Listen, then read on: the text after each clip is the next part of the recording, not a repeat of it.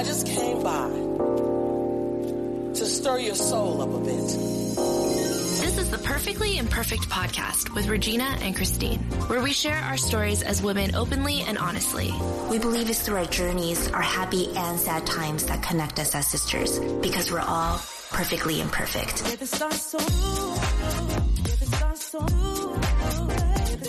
Hi, Christine here. Before we go into today's episode, I wanted to let you guys know we started our official Instagram account for Perfectly Imperfect. So if you haven't already, please follow us at perfectly.imperfect.podcast. I know that's a lot of words and periods.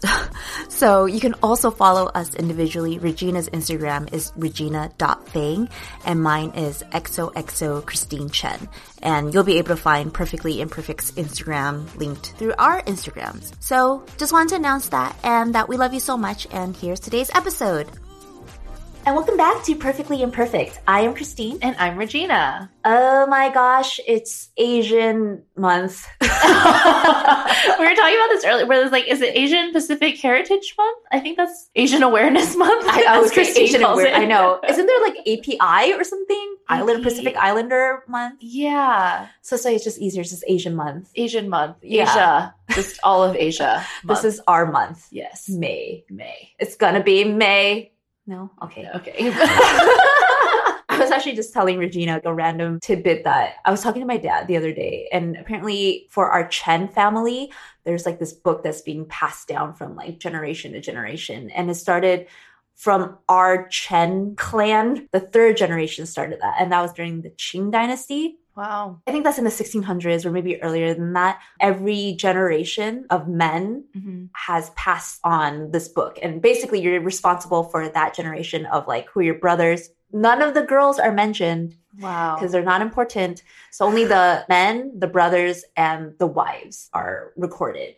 And then, like you write your profession and when people die. You know, it's just really interesting to hear about this lineage of people that, or men apparently, that I've obviously never known about. Yeah. But this is my tree. I feel like that's wild. Like to think that your ancestors, like people whose DNA is part of your own, Right. wrote these things over the course of, I don't know what, 300, maybe 400 years? Yeah. Yeah. That's wild. That's so, so crazy. And you just get to see how every generation, like, I think my dad said like it was the 9th generation that moved from China to Taiwan. And then they were like farmers there. And then our family now owns a lot of land from Taiwan because at the time it was just countryside and, you know, they just bought a lot of land. Wow. So it's just really cool to see the migration and the different professions. Like the third generation, the guy who started this, he was a general in the Qing dynasty. My dad was like going through all the generations and he's like, oh yeah, all the Chen men pretty much die at like 50 or 60. Oh no. Yeah. And that my current grandma, which is my dad's mom, she's 97. So out of everybody in our entire past, including their wives, she's outlived them by 25 years. Wow. Like, I think the oldest wife to have lived to like age like 70. Wow. And then my grandma's at like 97 right now. Damn. She's like, Dad's right. Yeah, she's like, that's what you get. It's that like American soil that she moved over here. Yeah. The diet added 25 years to her life. Wow. Yeah. I think that's so crazy to be able to like look back at these names and be like, wow, those are people who are related to me. Yeah, these were people that walked the earth, had their own lives and dreams, battles and insecurities, maybe mental health, maybe health issues and all that. Yeah. And they're no longer here anymore, right? Yeah. But our family remains as everything that they've sacrificed and done and lived for us to be here and survive. Yeah. And now the entire weight of that is on my brother. Yeah. Because he's the one who gets the book, right? He's the oldest grandson. Yeah. Yeah. Wow. He's the only Chen grandson. Yeah. Wow. Yeah. But my dad said, starting from this generation, he's going to start including girls. Oh, yeah. So I'll be in the book. Big moves. Yeah. Christine Chen survived to age 40. Yeah. Had one Pomeranian. Cause of death surrounded by too many Pomeranians. Yeah. And milk tea. Yeah. People in the future are like, who the hell is this? Yeah. They're like, oh my God, let's erase her from the book. why is she here? That's so special that your family has this like heirloom that's been passed down from generation to generation. Apparently my mom's side has it too. Oh, really? Yeah. So I was telling Regina, I was like, maybe there's a book out there. I don't know. I'll have to ask my parents about this. I know that like my dad is quite a sentimental person. So he like likes to keep a lot of things. Mm-hmm. But I feel like because of China's like tumultuous history, like a lot of like valuable stuff got lost or taken away or thrown away or burned or whatever. Yeah. So I feel like right now, the oldest stuff that we have is mainly from like my grandparents. Mm-hmm. And even then, I think my dad's side of the family, like their house like had a leak. And so it like ruined a lot of photos and stuff like that, which he was really bummed about. But one thing my dad does have from both of my grandfathers is like a bottle of alcohol that he like literally like took from their apartments when we were like cleaning them out and stuff. And like it's in our house right now. Like in our bar area, we have like a bottle from each of my grandfather's houses. That's so cool. Is it whiskey? Yeah. I think one of them is whiskey. I think that the other one is like baijiu. Ooh. Yeah. So it's never been opened? Never been opened. Oh. Probably will never be opened. Really? What about for your wedding? Can I have some? Next time she comes over, she just opens it. She's like, oh, is this for me? I want to taste some of that Fang heritage. I feel like I don't even know if the like alcohol is good anymore. Like, Isn't it good over time? It gets better? I don't know. I think some are meant to be kept and then some are not. It's bad. Yeah, it's like bad. I have no idea. Remember your grandparents got it from like Trader Joe's? Yeah. Like the $2 Their chunk. version. Yeah, it's like a $2 chunk that we have like as a prized like heirloom, and I pass it on to my children. This is from your great grandfather. It's from $2 Trader Joe's. chunk. Yeah. Hey, I mean, it's about the sentimental value of Exactly. It, right? Well, I think that is a great transition into today's topic. Yes. Which I'm really excited to talk about because we've never talked about this, surprisingly. Yeah, I feel like it's like come up like in little bouts, but it's never been a topic that we dived into as deeply as we will today. Ooh. So tell us. Share with the world. What are we talking about today, Regina? Today, we're going to talk about our identity as Asian American women. Woo!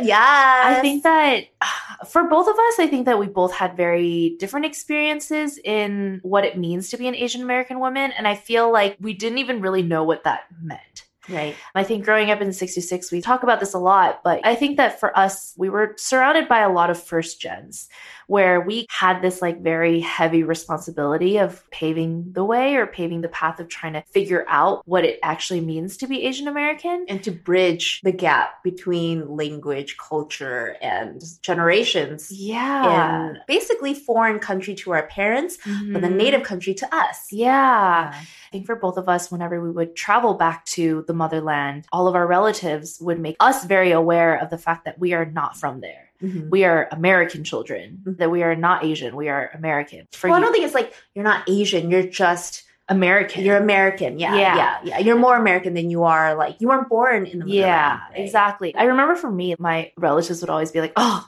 I can see it from like a mile away that you're just not from here. Yeah. Like, I could just pinpoint it. And then I think coming back You're like wearing a shirt. Yeah. I'm Asian. Yeah.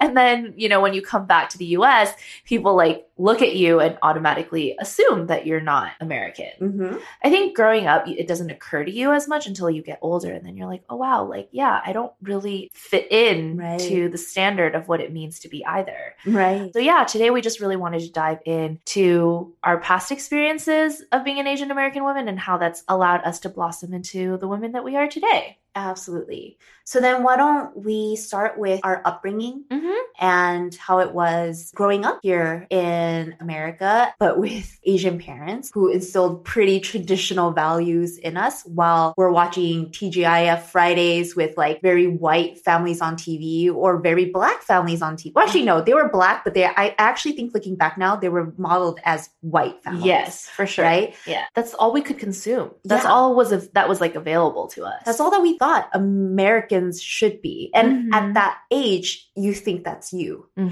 But you're also starting to be aware that my parents don't act like TV parents. So there's a disconnect there. But yet at that young age, like for me, I was like, I'm going to do as I'm told. Yeah. I don't think I argued with my parents up until maybe high school. But before then, it was completely like, yeah, I whatever just do they as said. I'm told. Right. Yeah. And my sure. friends did the same thing. Yeah. I think for me growing up, I didn't really question it. it was quite easy for me to be able to separate the two, where it's like, oh, that's TV and then this is like family life. I think as I got into like my more teenage years, like probably like middle school, high school, I started to realize like, why is it the TV does one thing, but we do another? And I think growing up around a lot of other Asians too, like I feel grateful for that, because I don't think that we were as ridiculed for using chopsticks, taking off our shoes, and all those like customs that I think people who grew up maybe more in like Midwest or areas where there weren't as many Asians had to deal with. But I think this most striking difference was like TV and real life. Right. They didn't match up. Yeah. And I didn't know why.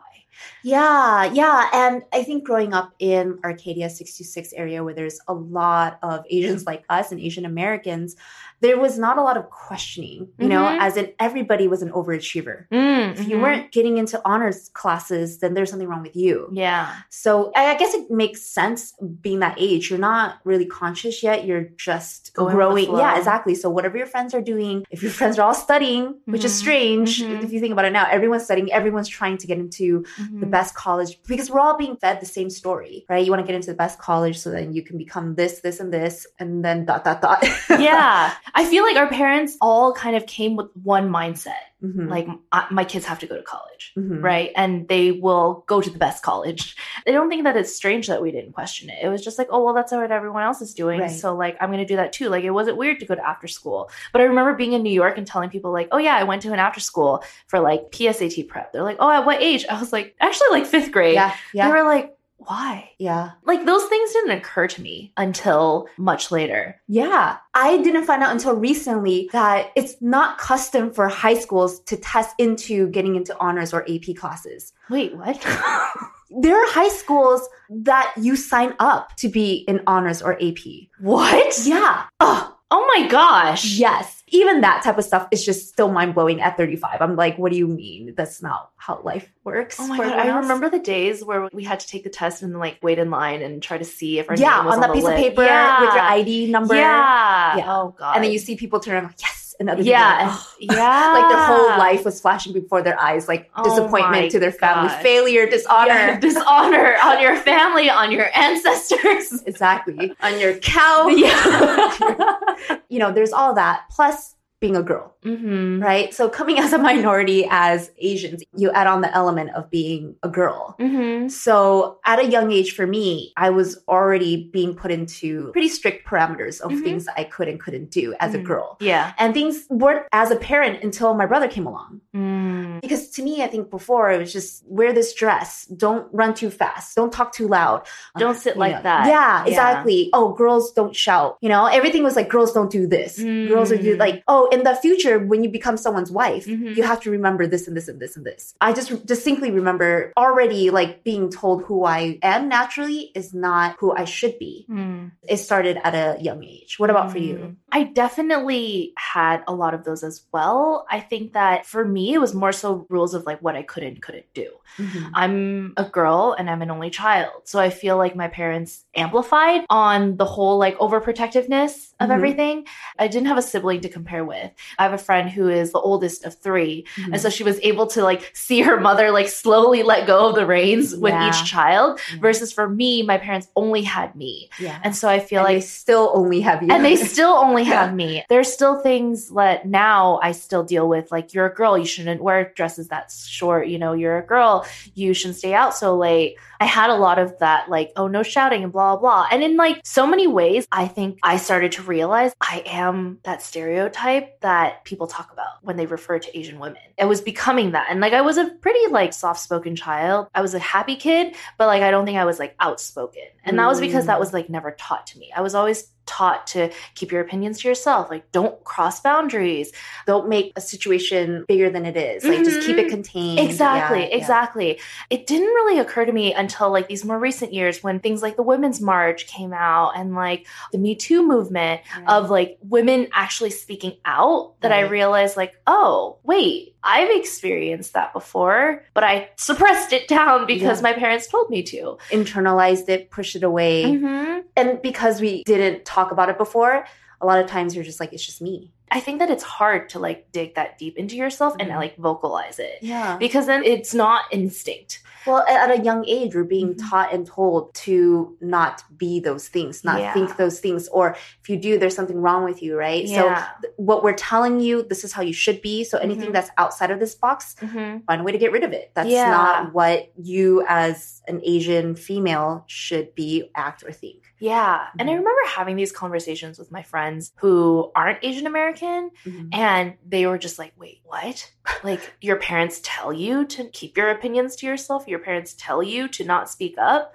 I remember having a conversation with one of my friends. She's African American, and like her mom encouraged her to speak out. And I remember very specifically in meetings at work, she would always be the first one to like be like, oh, hey, what do we think about this? Ask questions and stuff like that. I internally felt a lot of pressure to be like, wait, I want to speak up too. Like, I feel like I want to participate in the conversation, but I was like so in my head of like, oh my God, what if I ask a dumb question? Or like, what if we already talked about this? Or like, what if I should already know this? That like, I just would stay silent. Yeah. And then finally I'd be like, oh, okay, I got a really good question. Or like, I have something important to say.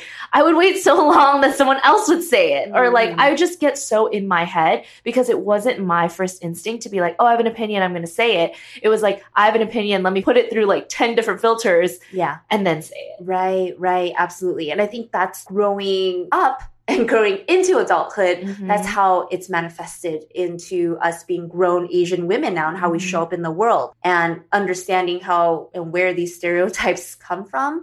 But then we're also coming to a sense of awareness. And I think the part of our spirit that recognizes that something isn't quite right is that feeling like we don't really belong. Who are we?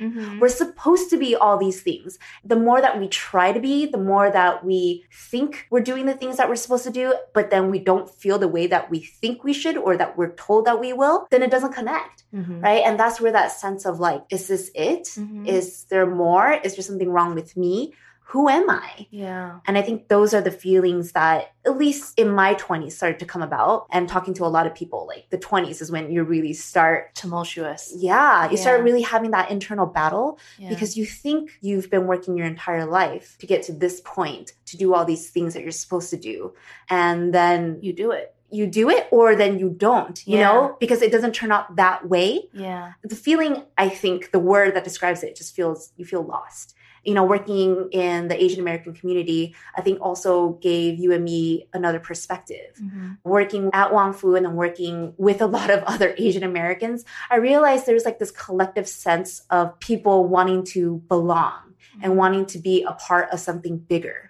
It's really understandable when you think about it because growing up in America, we're too Asian. Growing up in Asia, we're too American. When we try to blend in and fit in and get accepted, and we don't get that from even our own family, within our own friends, then there's this overwhelming sense of, I don't belong anywhere. Who am I? So maybe you try on different roles. You try to find yourself in work. You try to find yourself in different things. And then that also doesn't feel quite right. Then it's understandable why there's like a collectiveness of like, oh my God, I want to connect with somebody else that understands this. Yeah.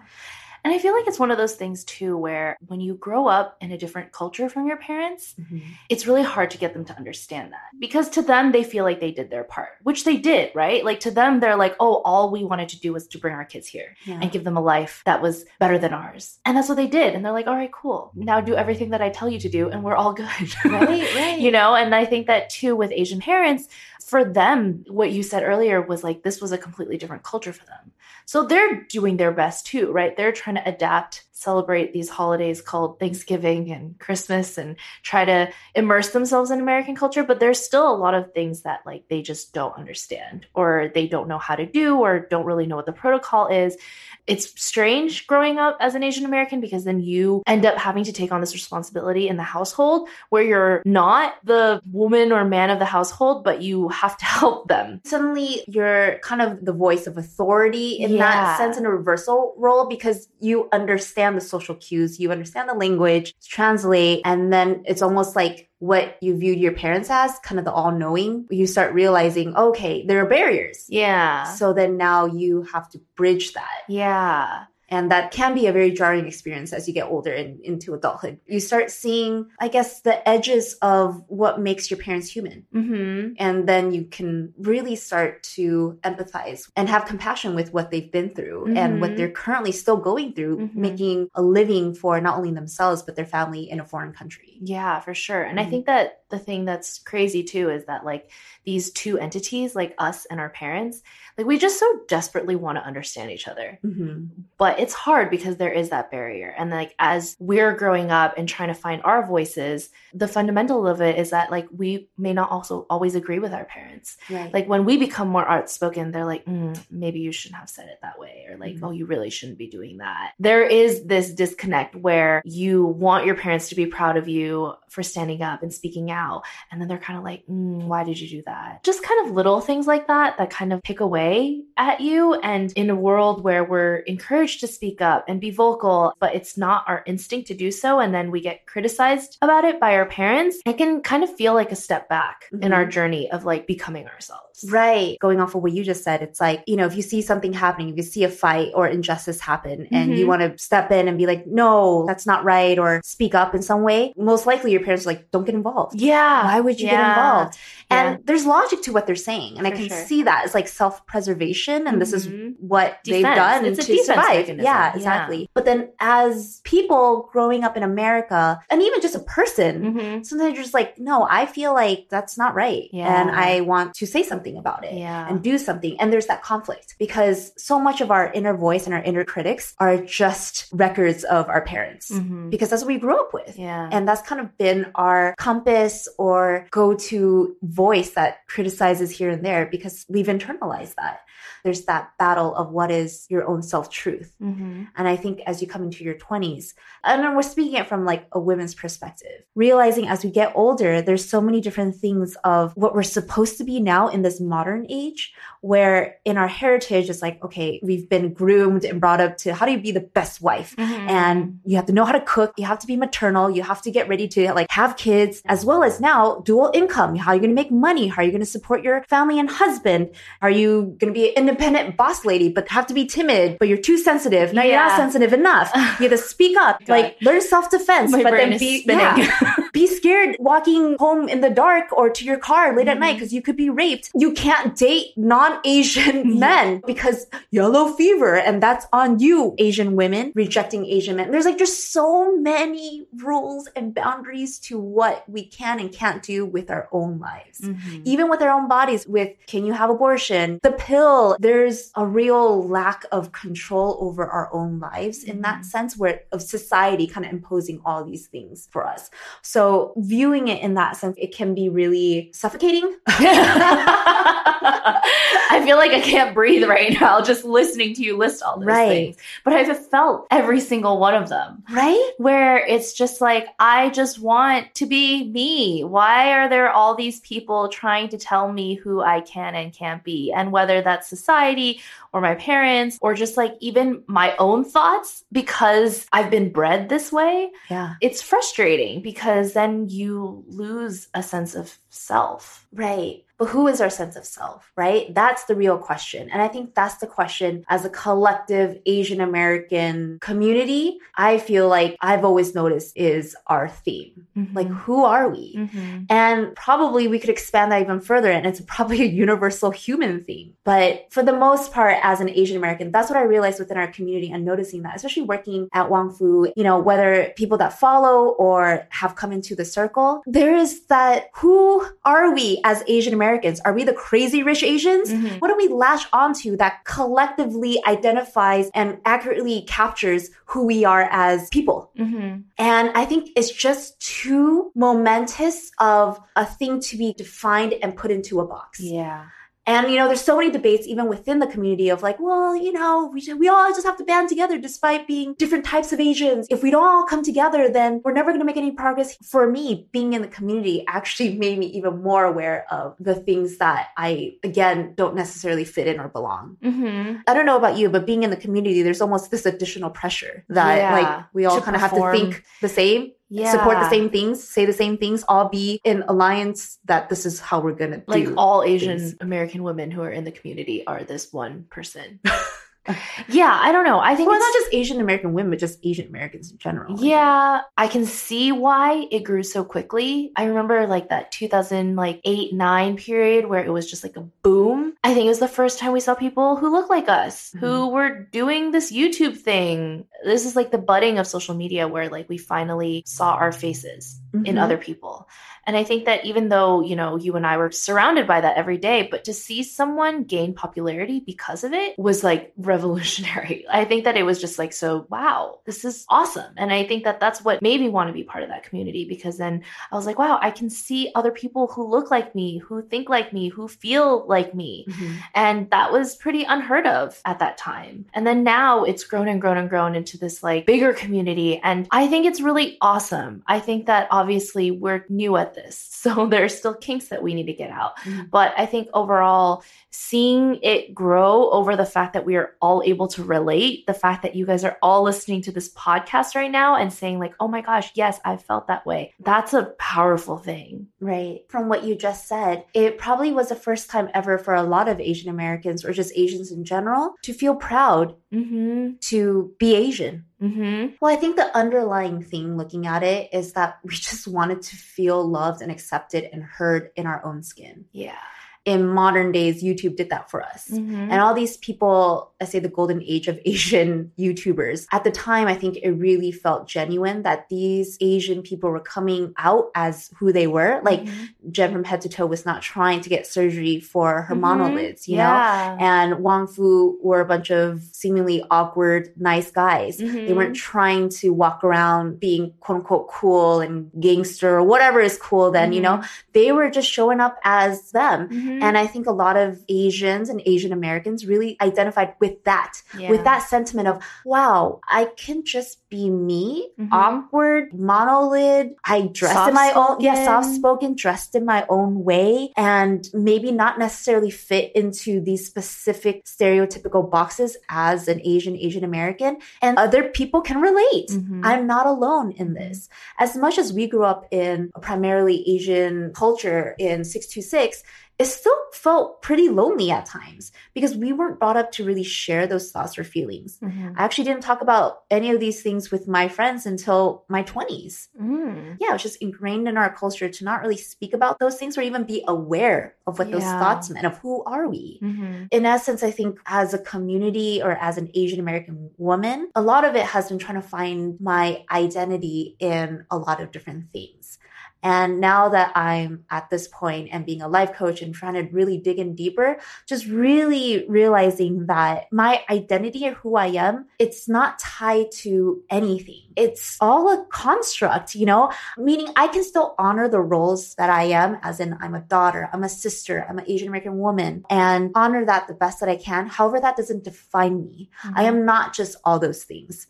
I am limitless and boundless beyond that. And the whole point of that is because we are all here to break barriers, customs, traditions, old ways of thinking that have really limited us. And not just as Asian Americans, just people in general. It's time to evolve and change. And it takes people who are different or being able to find the courage to step into those boundless roles. Like, what does that mean? To think beyond the boxes. Because if you're only in those boxes that the world has set for you, then it's really hard to break out of that because that's your perspective. That's all you see.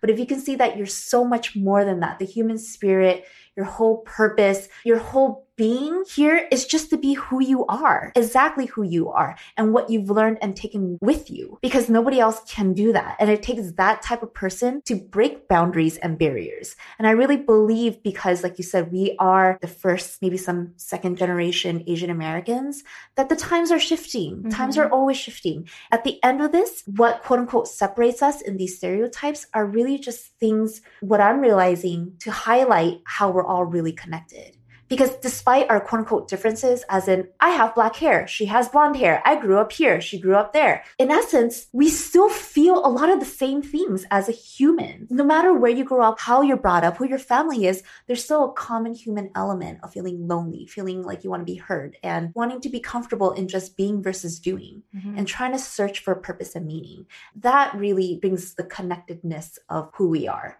And that's the identity of being able to be just who you are. are. And being encouraged and inspired by your culture and not ashamed of it and just embracing it as a part of who you are, you know, like you with your book of Chens. Yeah. You know, like that history is there, but it doesn't have to define you. It doesn't have to define you that there are only men's names that are in that book. This is a new time, a new chapter for us to do what speaks to us. At the end of the day, a lot of us, we want to do things for us, but we also want to do things for our parents. Like we want to make them proud. As much as they don't understand the stuff that we do, like explaining why we do it, like explaining to our parents why we do this podcast, I think that they are proud that they are, you know, now raising the next generation of people who are willing to speak out and tell their stories too. Even though, you know, to them, those are their personal stories and that's something that they keep near and dear to their heart. I do think that it makes my parents happy when I tell the world about their upbringing and their struggles of how they came to be, even if they're not the ones to be telling it. Yeah, and that is honoring your culture. There is a really hard balance, especially as Asian Americans, to feel like you're disrespecting your parents if you don't do exactly as they say. But as we get older and you come into adulthood and you have your own life, your own thoughts, and your own reasons and logic, that you're definitely going to encounter those conflicts. You know, just mom and dad, trust me, like let me be me. Yeah. What I'm learning now, especially now that I'm turning 35, is that it's totally okay to have boundaries. Yeah. But in a respectful way. Of course, in a respectful way. And I think at the end of the day, like our parents do understand. What I've realized over the years is like, you know, Maslow's hierarchy of needs where the bottom is shelter, food, you know, water. Yeah. Then you slowly work your way up. And at the very, very top, it's like self-actualization. What I've realized with our parents is that they spent so much time at the bottom of the pyramid that they don't have the privileges that we do to get to the top and have this like, who am I? What am I trying to do in this world? Because they spent so many years just trying to survive. Yeah. In our generation, we have like a leg up from our parents, but to them, they're still thinking like, oh my God, if we were to be gone tomorrow, how are you going to survive? And I think that's when the tiger parents in them like kick into, you know, turbo mode. Yeah, because then they're just like, we just want you to have food on your table. We want you to be able to pay for your shelter and pay for your water. And in a way, like we're lucky because that's not always at the forefront of our minds. Like that's not something we constantly need to be worried about. It is a driving factor, but I think that we are in this position where we're lucky enough to be able to figure out what we want. Talking to my parents now as I'm older, I'm starting to realize they want me to explore this kind of creative side. They don't understand it. They're terrified of it, but it is something that they get excited about. Like when we weren't recording the podcast for a while, my dad asked me about it. He was like, hey, that podcast thing, like, are you guys doing that anymore? And when I told my mom, like, oh yeah, Christine and I are going to record a podcast, she was excited. She was like, oh, wow. Okay. So that's like still a thing that you guys are doing. So your parents love me. Yeah, obviously. But I think that they may not understand, but when you come home and you're excited to tell them about this thing that you're doing, that excites them. Yeah. And so fundamentally, the thing that sucks about our relationship with our parents is that we may never get that eye to eye understanding, but like we still can understand that emotion. Yeah. We can still understand that like, oh, wow, she has that fire in her and I can see it burning bright. My parents are excited about that. Yeah. And so I think that that's just something that we have to accept. But it doesn't mean that we can't talk about it with our parents. Like, I think our parents get excited when they hear about the things that we're up to and excited that we're venturing out of what they even dreamed to be possible. Right. And that is all part of who we are, right? And that's all part of who we embrace and how we embrace. Yeah, absolutely. A lot of times it is learning that you're here to learn as a human being from both your parents and from other people, but you can also be a teacher.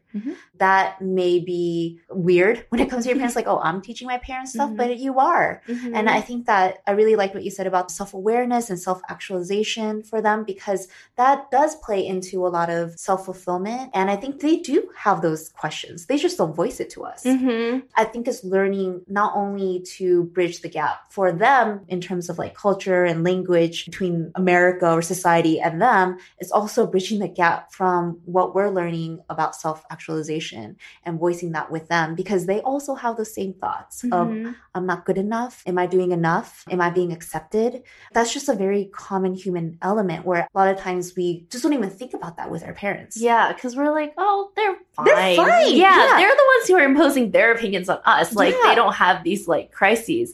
But I know that like with my mom, she has her own company. And so she can go throughout most of the day not speaking much English. But with my dad, he works at UCLA and he's like completely immersed in American culture. And I remember him getting super insecure about his accent. He has a Chinese accent, you know?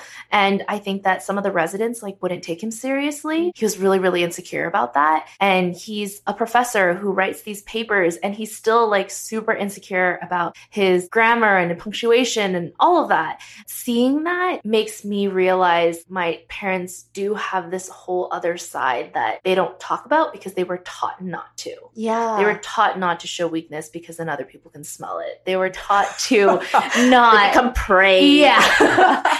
Like lately, I've realized that my dad's accent has gotten a lot better. Like it's not very strong anymore. And when I read his papers and correct them now, they're really good. And I told him that and he was like beaming with pride. Yeah. And so I think that seeing our parents as human beings, we all feel similar emotions and we may not act on them in the same way because we are our own individual people. But at the end of the day, we are a sum of our parents. We are who they are. When you start to tell them more about your stuff and you get them to open up, you start to see the similarities. Yeah, absolutely. And that you have compassion for their journey and what they've been through, even if they may not share it, but even just thinking, my parents also have insecurities. They also have fears. They're a human being, you know? So even if they don't say it out loud, a lot of times when you think like that, if I am acting out of my own security, I'm projecting it on other people, then you can easily see it when other people are doing it. Definitely. Like I think a lot of times maybe with our first and second generation and immigrant parents, there's a lot of filling in the blanks because they don't tell you the story, right? So a lot of times you're just like, they won't let me do this. They don't understand. Yeah. But when you get older, trying to actually get that story out of them so that you can have more context to them as a human being will really help bring more of a humanness of what we're talking about to your parents and your relationship. It becomes less about like, you're my parents, I have to do as you say, versus we can actually be friends. Yeah. You know, we're not talking about like white people friends. Okay? Like, not on that level, but like there's definitely a friendship where there's mutual admiration, there's compassion and desire to build a foundation that's beyond just like we're blood. Yeah. And it was like, oh, you've been through this. So this is why you're scared of bicycles. This is why like you don't eat duck. You know? And there's like a story behind that. Yeah, I can see it from their perspective, right? Where they came to this country, had no idea what was going on, had us, and then they're just trying to protect us and shield us from everything. Yeah. But in some ways that shielding becomes suffocating, especially when we're trying to learn how to fly. It's their defense mechanism to be like, no, I must shelter. Growing up in an environment where you weren't able to speak up, and if you did, you could go to jail or be sent to labor camps or be killed even. I can see why their initial instinct is to be like, no, don't look. Yeah, no. just keep to yourselves. Yeah. Keep your head down. Just do hard, good work and things will work out, which is not a bad lesson. It is not. It's just what they know. And for our takeaways, what I'm learning now is identity, who I am, what I'm supposed to do, social constructs and breaking barriers and all. At the end of the day, just to simplify it all, and what I'm getting to the heart of is trying to show up as my best self. That is who I am.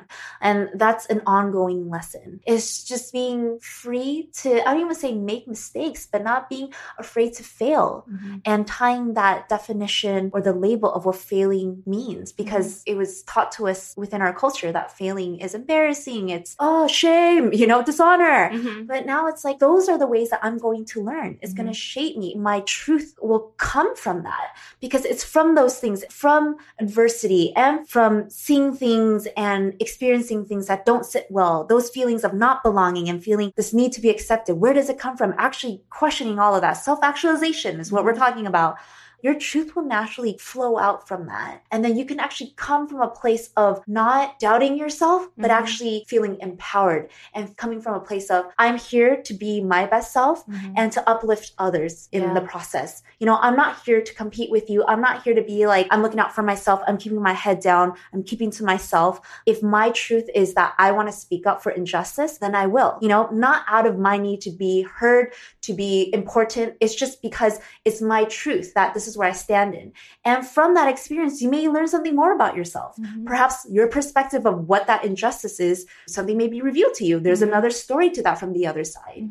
But it is learning to be okay in those thoughts. You're not lost. A lot of people feel this way. And I will tell you the answer to that is connecting. And start with connecting within yourself, spending time with yourself, and not being so hard and judgmental. Taking that narrative away, what we've been brought up on, like always being so self-critical, forcing ourselves to be humble, forcing ourselves to just keep quiet and, do better. You're not enough. You're not enough. But if you can just learn to be comfortable within yourself, be patient so that the things that you give to yourself, you're able to give that to others. It's going to flow more naturally because the reason why we judge others is because we're judging ourselves. For sure. The reason why we're so jealous of other people is because we feel like we're not enough. So when you're coming from a place of, I'm really trying to learn to fill up my own well, that you can really come from a place of true support and empowerment for other people because you get to see how that empowers everybody. I feel like our generation and our kids in the future, it's all about raising our collective sense of awareness and consciousness. I loved everything that you said about our parents they were on survival mode. They had to do what they had to do. They didn't get to spend as much time in asking themselves these questions, exploring that. But I feel like we're able to. And by doing that, we're only raising the consciousness for future generations. So that you don't have to minimize yourself and just be confined in, you're an Asian American person. Do this, do that. You're not allowed to do this. You're not allowed to do that.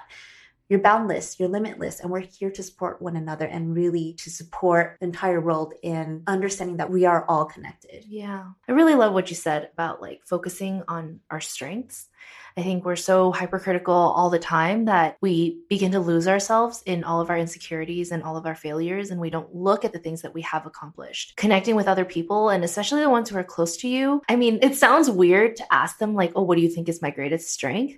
But I think that you learn so much about yourself that you otherwise don't see. Because I think that lately I've been going through like a pretty rough time and trying to figure out like, oh, who am I? What am I trying to do? And all of that stuff. And in having these conversations with my friends, specifically my parents, having them tell me like, no, like you're focusing on the wrong things. Like you're not focusing on your strengths. There are things that come naturally to us, and those are our strengths. Because it comes naturally to us, we don't see it as a strength. We just see it as like, oh, that's just something I do. But it's like to other people, that's something that they can't. And that's what makes you you. And that's what you should focus on. And that's what you should continue working on and building upon and knowing like, hey, that is something I can do well, and showcasing that to the world. And through that, you'll find your voice and your opinions and things that you feel like are worth fighting for. And that's where you will find your sense of self. Yeah. And just knowing and standing in that you as you are without having to do anything, just being, you have self-worth. You are valuable. There's nothing that you have to do to earn that from anybody or for yourself. Just standing in that, you are enough. And then going from there, everything's a learning experience. I guess when people ask me, especially nowadays, it's like, oh, how do I find my purpose? What is my passion? And all these things. Taking what Regina just said, it's like, what is your gift that you can give to the world and be of service to other people? That is the greatest purpose and passion that you can try to learn more about, that will give you more insight, not only for who you are, but for the entire world and how you can make it a better place. So with that, we're sitting in the dark now. Seriously. Well, we're glowing. Our internal spirit's glowing as Asian American women. Yes. And my God. I just wanted to say that I am absolutely proud to be an Asian American woman, to be part of this time where we can say what we want to say. Yeah. And put it out into the world and have people be able to hear that. Like, we can be heard express ourselves creatively, even just to express ourselves. That's already, there's so many blessings in our lives already. We live in a time where it's just a beautiful time to be at. So there's so many things that oftentimes that I lose sight of, because paying attention to things that really at the end of the day, it's not that important. Yeah. What a time to be alive. So yeah, I hope you guys each take this time to appreciate who you are, your ancestors who worked hard to allow you to be who you are and where you're at today. Just keep doing you. Keep having these conversations with yourself where you just really think about who you are, who you're trying to be, and keep going. Keep trudging along and fighting for what you believe in. I think life is a precious thing and life goes by fast.